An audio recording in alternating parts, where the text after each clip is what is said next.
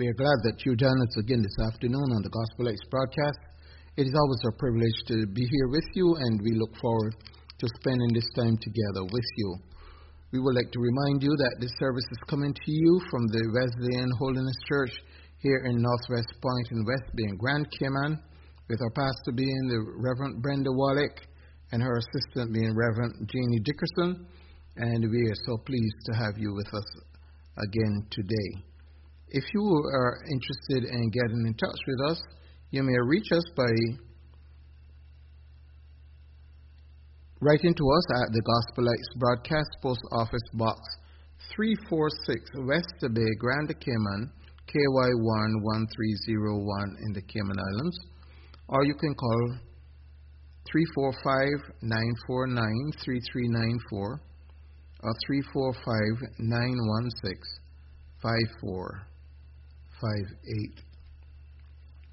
Services here during the week is on Sundays. The Sunday school is at 9:45 a.m., worship service at 11 a.m., and our evangelistic service in the evening at 6 p.m., with our midweek service of prayer, praise, and testimony service, Bible study on Wednesdays at 7:30 p.m., and youth meeting on Fridays at 7:30 p.m.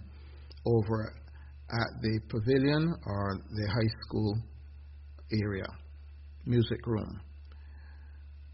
This evening, Pastor Wallach is going to speak to us on the power of little things. If you have your Bibles, you want to turn to 1 Corinthians chapter 1, verses 27 through 29. We will favor you now with a beautiful song of inspiration.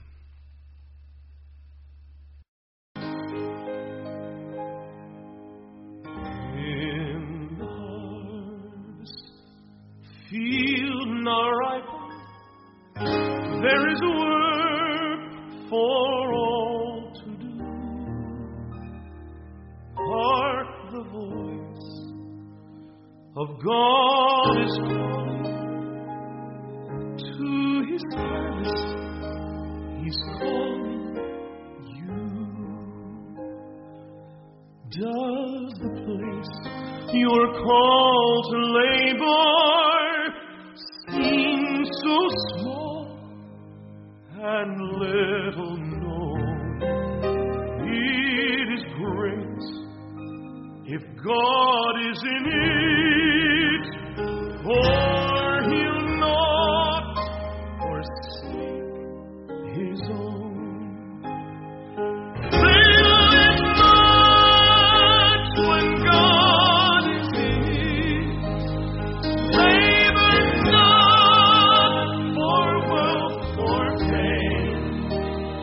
There's a crown, and you can win it if you go in Jesus' name. Now when this conflict on earth is ended, and our race on this earth is run, He will say, if we are faithful,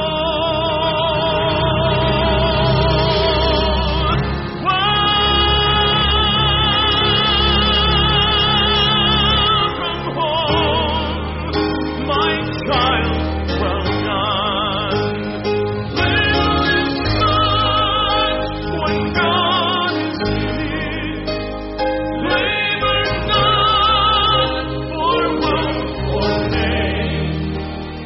There's a crown, and you can win it if you go. If you go.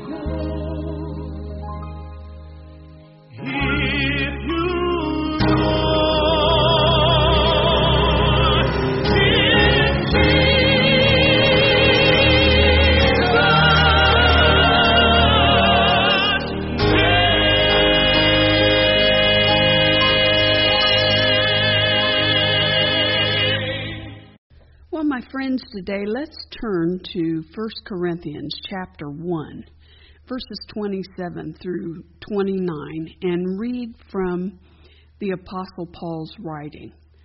Paul says, "But God has chosen the foolish things of the world to shame the wise, and God has chosen the weak things of the world to shame the things which are strong, and the base things of the world, and the despised things that are not, so that he may nullify the things that are so, that no man may boast before God." In all the ages, God has delighted to use weak things or little things. This afternoon, would you think with me for a little while on the power of little things? Here in Corinthians, Paul speaks of 5 things that God uses. He says that God uses foolish things, weak things, base things, despised things, and things which are not. And why does God use little things? Paul says that no flesh should glory in his presence. So in reality, friends, when we are weak, then we are strong. Now, there are many people who think that they don't have strength enough to do anything for the Lord, when the fact is, we have too much strength. According to the Bible, throughout the Scriptures, we are at our strongest when we feel that we have no strength of our own, and when we are willing for God to use us and work through us. If we are leaning on God's strength, we have more than all the strength of the world. Amazingly, the first step in constructing a bridge over the Great Niagara Fall Gorge was made by a 15-year-old American boy named Homan Walsh. On January the 30th, 1848, Homan flew a kite that he named Union from one side of the gorge to the other. Someone on the opposite side caught the kite and tied a stronger string to the end of the kite string, and Holman pulled the new, thicker string back across the gorge. The process was repeated with an even stronger string, and then a cord, and then a rope, and then a thicker rope, and eventually a steel cable, which crossed the great expanse and was strong enough to support workers and tools and materials. And finally, a sturdy bridge over which trains and trucks could easily pass was completed over the gorge. And it all began with a little string. Now, Jesus tells us in Luke chapter 16 and verse 10, "He that is faithful in that which is least or is little is faithful also in much. And he that is unjust in the least or in the little is unjust also in much." And so, according to our Savior, little things can make a significant impact in our lives. Friends, don't underestimate the power of little things. Jesus took a little lunch from a little boy and fed thousands. With a little jawbone, Samson slew 1,000 men. David took a little stone and slew the giant of the Palestinian army. With just a little faith, great things can be accomplished. So let's take a few moments and notice the power of little things. First of all, I'd like for you to notice the power of little sins. In the story of the mustard seed, Jesus wants us to understand that eternal salvation can pivot on a variety of little things in our lives, often more than we really know. Just as there is a positive aspect of this phenomenon, there's an opposite dynamic as well. Neglecting faithfulness in the little things can lead to big trouble.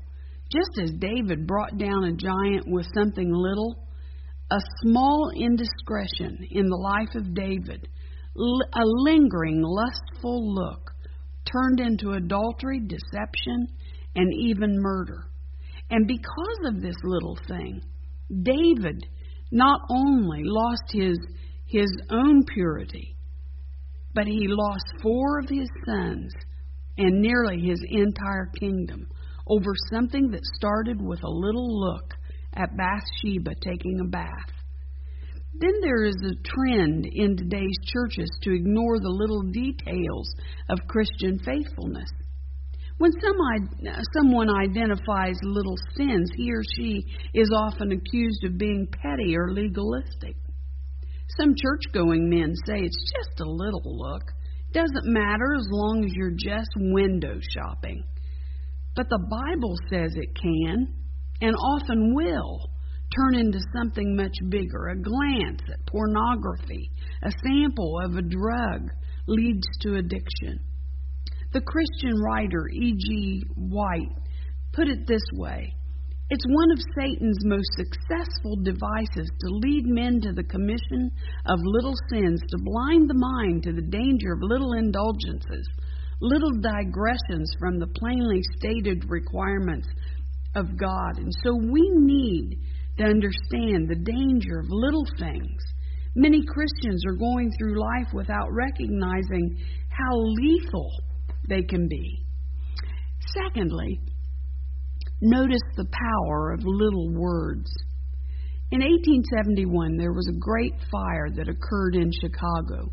Later on, during investigation of the cause of that fire, evidently it was a woman's cow. Her name was Mrs. O'Leary, and her cow was in her barn, and her cow twitched its leg and kicked over a little lighted lamp. That little lighted lamp caught a little wisp of hay on fire, and soon the whole barn was in flames, which spread to other buildings, and that once little fire soon consumed the entire city of Chicago. Hundreds of people died and millions of dollars of damage occurred, all because of a twitching leg of a little cow. In James 3:5 we read, "Even so the tongue is a little member and boasts great things. See how great a forest a little fire kindles," James tells us. If we have been in the church very long, we know this truth well, but we aren't very good about being good students, are we? Our teachers can tell us a good student is one who learns. We all know how small our tongue is. I don't need to tell you that. It's a very small part of our body, but the tongue can create problems as bad or worse than a heart attack if we're not careful with how we use it. Just one little careless misspoken word, when our tongue twitches, a person can get ablaze like wildfire. And soon those little words can cause big heartache, and in some cases, it can even start a war. It's been said that termites destroy more property than earthquakes, and I believe more sorrow is caused by the careless words of a friend than by the open slanders of an enemy. The deadliest animal in the world isn't a tiger or a bear or a stampeding elephant or a rhino. No, no, no. It is the mosquito, which you and K-Man ought to identify with well. This tiny little beast kills about 3 million people a year through the spread of malaria. Some experts say that the mosquito might have caused the death of 1 out of every 2 human beings who ever lived. Yet we underestimate these little creatures because of their size. Jesus said, "I tell you, on Judgment Day, people will give an account for every thoughtless, careless word they have uttered," Matthew 12:36. And we also underestimate our words, for James tells us that the tongue is also like a fire, a world of wickedness among the parts of the body. Some people think that words will never hurt them, but I've lived long enough, my friends, to see people live out a long life and end up old, lonely, with no friends because of their careless words. And those careless words come back to bite them and ruin them. Not to mention, they would have to face God because of the words that they spoke. The brother of the famous singer Karen Carpenter, who died of anorexia, says that when his sister was young, someone referred to her as Richard's chubby little sister. Karen Carpenter never got that statement out of her mind, and it destroyed her self-esteem, and eventually it destroyed her whole body. Perhaps the person who said those words wouldn't remember saying them, but if he did, he probably would want to take it back. The fact, however, is God doesn't forget. And of course, just the opposite is also true. Little words of encouragement and hope can turn a life around. The phrase, "You're looking nice today," can restore self-confidence. Even a smile makes a person feel different and brightens their day. As I walk through the airport, I try to keep a smile on my face. And when I look at people, they smile in return. And how about just saying, "You know, I really appreciate you and what you do." Little words, my friends, can make an incredible difference in people's lives. It will change the atmosphere of your workplace. Proverbs 13:3 says, "He who guards his mouth preserves his life, but he who opens wide his lips shall have destruction." We should be especially careful with our words when we come into the house of the Lord, where what often begins as friendly chit-chat can turn into careless gossip. We need to keep our hearts reverent and keep our tongue in control always. When you think about all the words we say in a day and how easy it is to say something negative about something or somebody, you might be prone to get discouraged. But we have hope. Ask the Holy Spirit to set a guard at the door of your mouth, at the door of your heart, and check you before you speak. Ecclesiastes 5:2 says, "Be not rash with thy mouth, and let not thine heart be hasty to utter anything before God. For God is in heaven, and thou upon earth, therefore let thy words be few." This also includes social media, my friends. Your phone calls, your texts, your emails, your WhatsApp, and on we can go. The power of little sins, the power of little words, and thirdly, the power of a little time. We live in a rushed world. Everyone has things to do, places to go, but let us never forget that a little time given is of much worth. Mountains are made out of many grains of sand, and lifetimes are made out of many moments. It's amazing what a little time in the life of a child or a man or a woman can mean. There are lots of people who have only one great need: someone's time. Time to be heard, just a listening ear, but we are too busy. Fourthly, the power of a little money. Some people never have any money because they despise a little money. We've always encouraged our young people to start a savings account when they're in their early teens and try to save $5 a week. Hey, it amounts up to a good little chunk of money. Maybe you adults ought to try it. Craig Dawson had an unusual habit. He keeps an eye on the ground as he jogs. Now, this isn't just for balance or safety or even shyness. He's looking for spare change.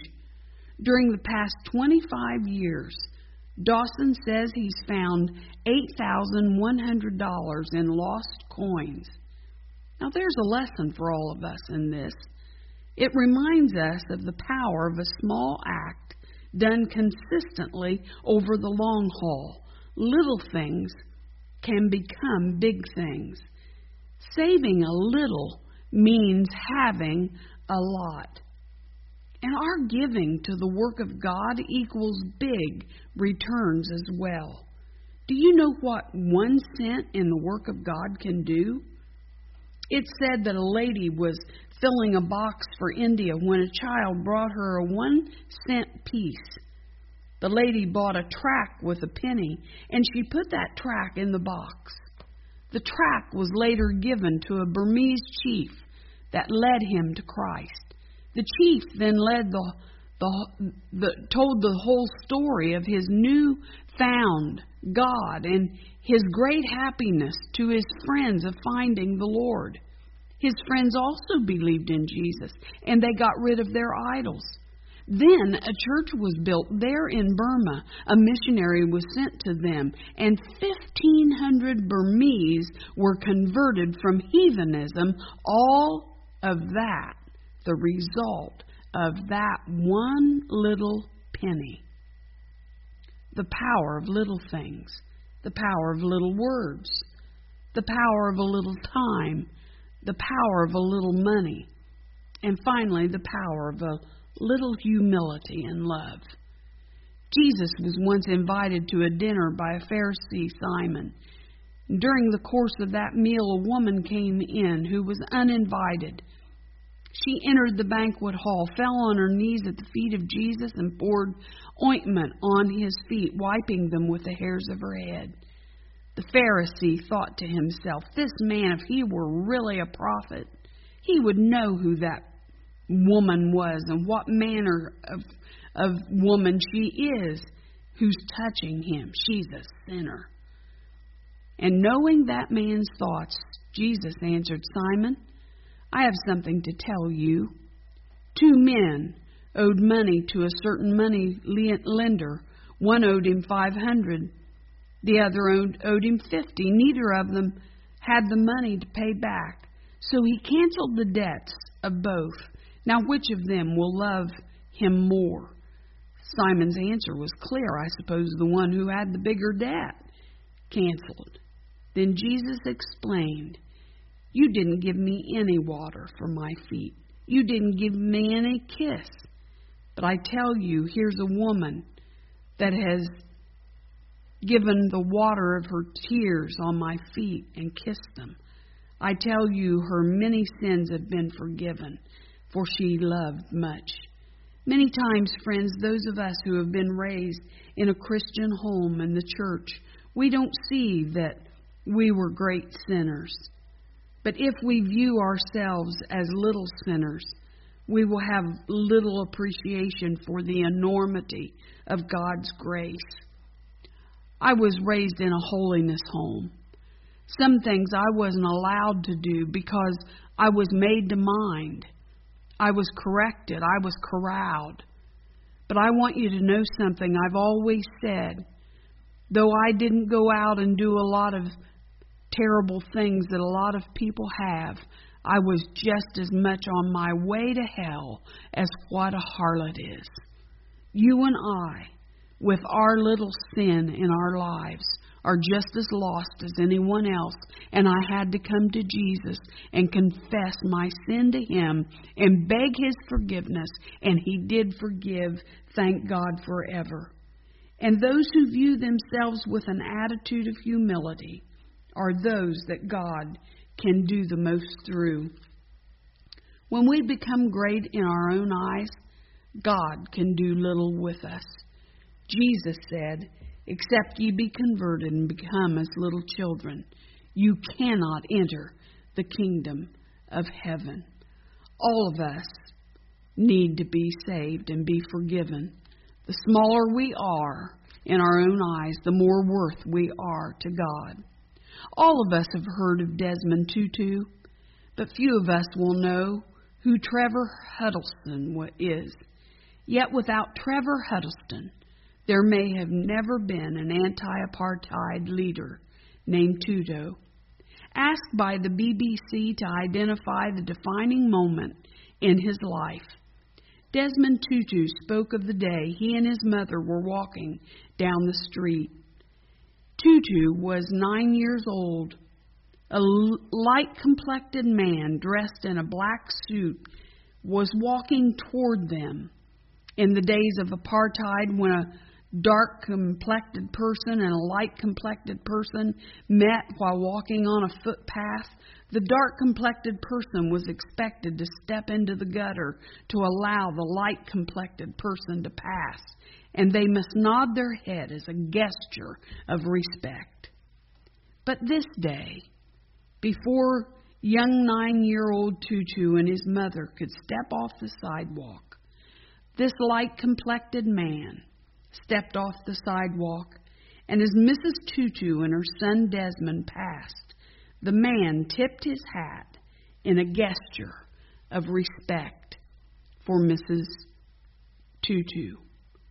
The light-complected man was Trevor Huddleston, an Anglican priest who was bitterly opposed to apartheid. This experience changed Desmond Tutu's life. When Mrs. Tutu told her son that Trevor Huddleston had stepped off the sidewalk because he was a man of God, Desmond found his calling. He said, "When she told me that he was an Anglican priest, I decided there and then that I wanted to be an Anglican priest too. And what is more, I wanted to be a man of God," said Desmond Tutu. Trevor Huddleston later became a mentor to Desmond, and his commitment to the equality of all human beings due to their creation in God's image was a key driver in Tutu's opposition to apartheid. I tell you, friends, there is power in little things. Even stepping off the sidewalk, even tipping your hat, even smiling, even saying a kind word. Father, help us to do better in the little things of life. We pray that you'll let the sunshine in so we can face life with a grin. In Jesus' name, amen. Little David, oh so tall, and Goliath, oh so tall. The odds were just too high for little David. So he took off all his clothes, but with the power of God he went to Lord. He said, "The battle's not mine, I give it to you, Lord, it's mine." Oh, the battle's not mine, said little David, Lord, it's mine, I'm in your favor, I've given it all to you, I do not want to do, I'm so glad you helped me see, you're really all that I need, for the battle's not mine, I give it to you, Lord, it's mine. Now little David, unafraid, before the giant stood that day, it seemed to be the end for little David. But like the lion and the bear he slew, oh Goliath he came down through, he said, "The battle's not mine, I give it to you, Lord, it's mine." And we so would say thank you for joining us again today on the Gospel X broadcast. And we look forward to you being with us again this same time next week, and invite a friend to be with us.